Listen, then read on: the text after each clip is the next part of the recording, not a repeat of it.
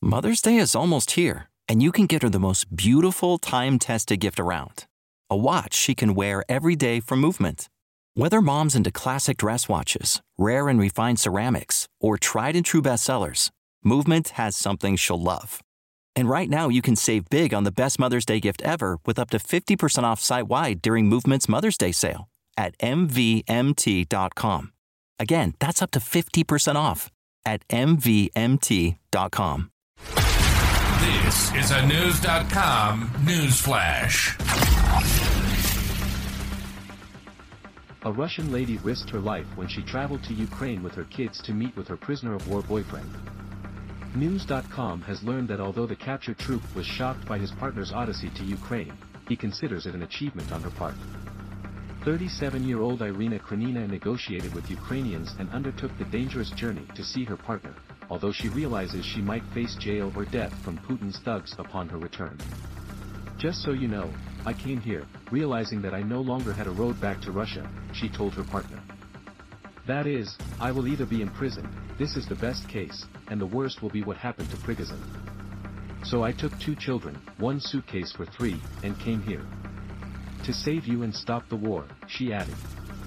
Not to mention, she was already within the crosshairs of Russia's feared FSB security service, once headed by Putin himself, for voicing anti-war messages on social media.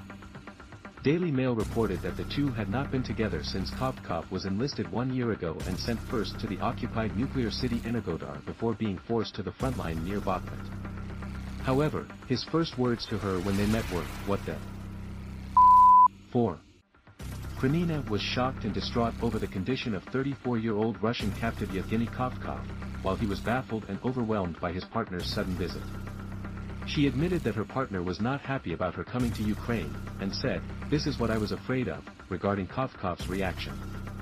Upon their meeting, what Krenina noticed first was her partner's sudden loss of weight.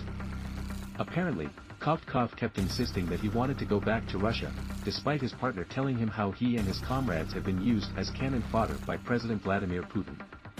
Krenina told him, "You've been in captivity for 3 months and you don't know what's going on in Russia. Russia doesn't give a about those who died with you in Klishchivka, where he was captured, or that they're still lying there rotting. They don't give a about you in captivity." However, during their conversation, it was established that he was not tortured in captivity in Ukraine, which is a claim often made by Putin's media. The prisoner of war was asked how he felt about his partner having crossed enemy lines to find him, to which he replied he was shocked. However, he also noted that he evaluated her actions as an achievement. It is worth noting that despite schemes from Ukraine for wives or partners and mothers to come and rescue Russian men, Irina is the first to do so. However, she is quite sure that her arrival to Ukraine was on a one-way ticket. Krenina admitted in a separate interview that even if Kovtkov is returned to Russia in a POW swap, she will not be able to return. "I will return when Putin is gone," she said, per Daily Mail. As of now, she wants him to help her make videos telling the truth about the war. It is unclear whether he has agreed to the proposal.